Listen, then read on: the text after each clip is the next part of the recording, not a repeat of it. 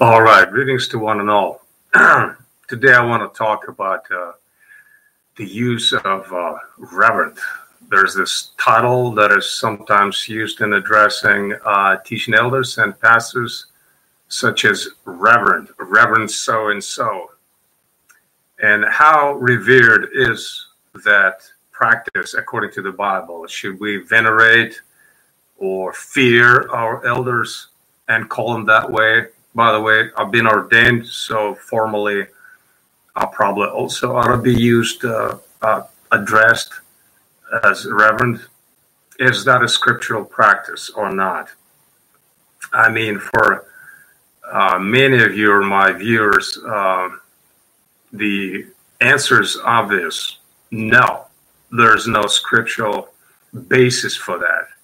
And that's also my firm conviction that teachers, elders, bishops, overseers, shepherds, under shepherds, these are all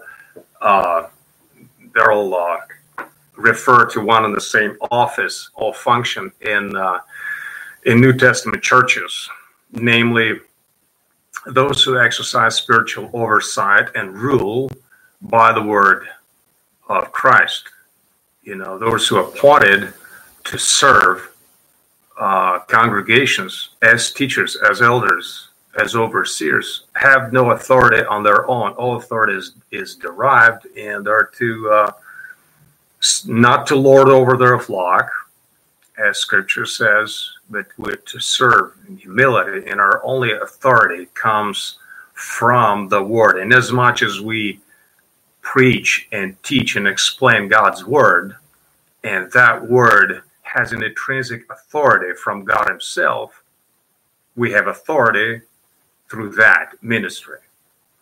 Insofar as it bears the marks of divine authority to those who have ears to hear and eyes to see and hearts to receive. Okay, that's about the office itself. We'll agree that, the Bible does recognize lawful offices, and basically two offices in New Testament churches: the elder or overseer, presbyteros or episkopos, and deacons. We also have deacons. But some people say that the best way of addressing your teaching elder or pastor is by prefacing this title, Reverend. You know, Reverend so-and-so is going to preach the word, or Reverend so-and-so is going to address this topic.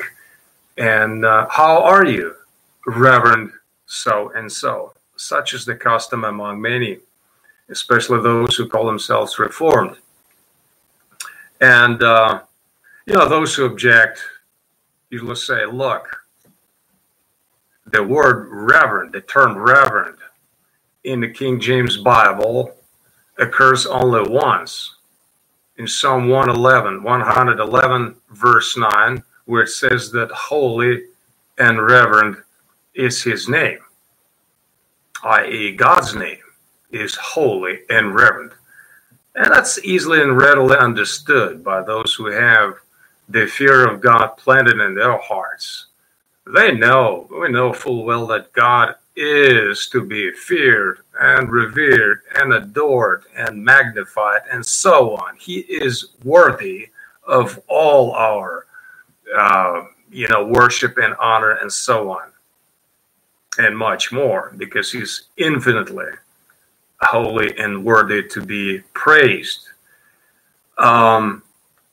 One of the counter arguments by those who try to defend this unscriptural tradition of calling their teaching elders reverend is that, let's say, for instance, Ron Hanke in his article titled "Should We Use the Term Reverend?"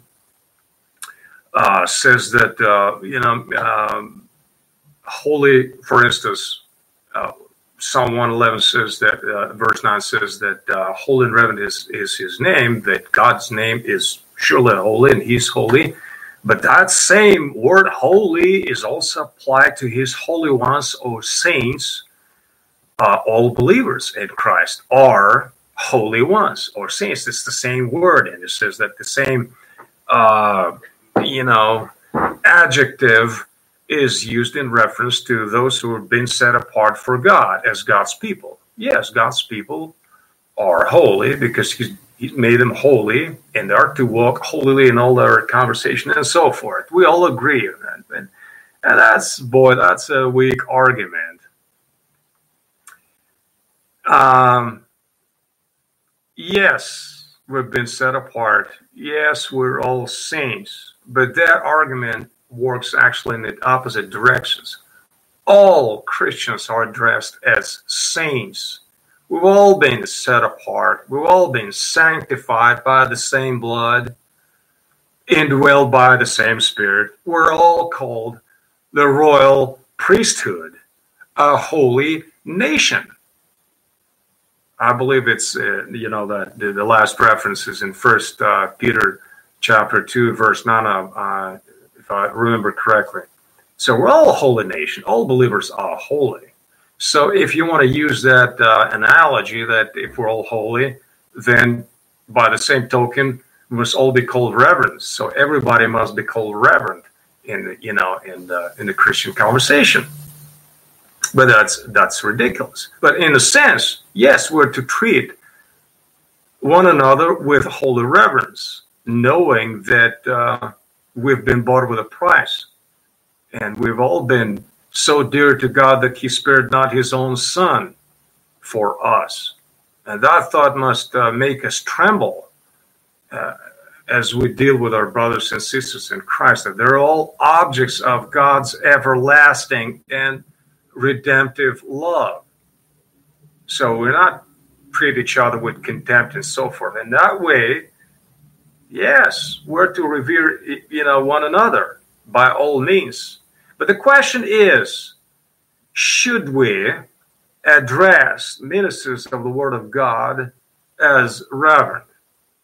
And, there's no justification for such practice. I don't want to go too deeply, but it's kind of obvious. I mean, you look at all the epistles, and even the book of Acts, how the apostles behaved.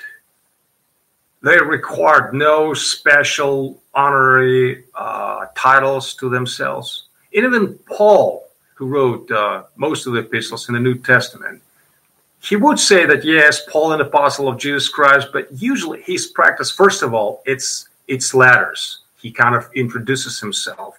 And then also, keep in mind that his apostleship was frequently challenged by Judaizers and other enemies of the gospel. They said, well, he was not among the 12, and he was an abnormal one. He was, we doubt that he's an apostle. He's a false apostle. So to assert his apostleship, he had to bring it up and mention it, and sometimes even discuss it at length, as in 2 Corinthians, for instance. But otherwise, I mean, if you take John in his second and third epistles, he calls himself just an elder. Now, imagine that John, the beloved apostle, whom Jesus loved and kind of singled out with this, special mark, and who was with him, who wrote this, the most theologically engaging and profound gospel.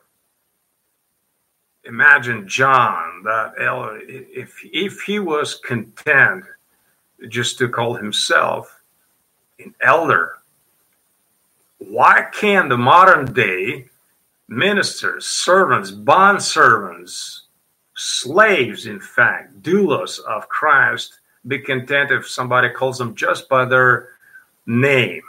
Okay? They perpetuate and defend this unscriptural practice of elevating their clergy. I mean, reverend. I mean, I remember I asked a Dutch Reformed professor And they're so formal. I mean, they use those titles and so forth. Professor so and so, Professor so and so, and in the casual conversation, you get tired of that. And I typically asked him. I said, Professor so and so, would it be all right if I just addressed it by your first name? And he said, well, you can call him what you will, but in my setting, where I'm from, representing the, Reformed churches and so forth, people would be offended. People would be offended if you, mere mortal, would call me by my first name. Now, I'll let the viewers judge whether this tradition is sound and if it's scriptural. I don't think so. Anyway, this rant should be over. I don't want to go endlessly. I mean, it's an easy topic in the sense that there's no positive command from the Bible to call your, elders of reverend and so on. There's no example either. So it must be discarded. I mean, because it's really Romish. If the Reformed used the reverend, I mean, the Romanists, they used most reverends and then all kinds of honored titles. And then they kissed hands of their priests. And, come on. If we're a sola scriptura people, let us live not by vain traditions of men, but by the word of God. All right, Matt, God bless you all. Bye-bye.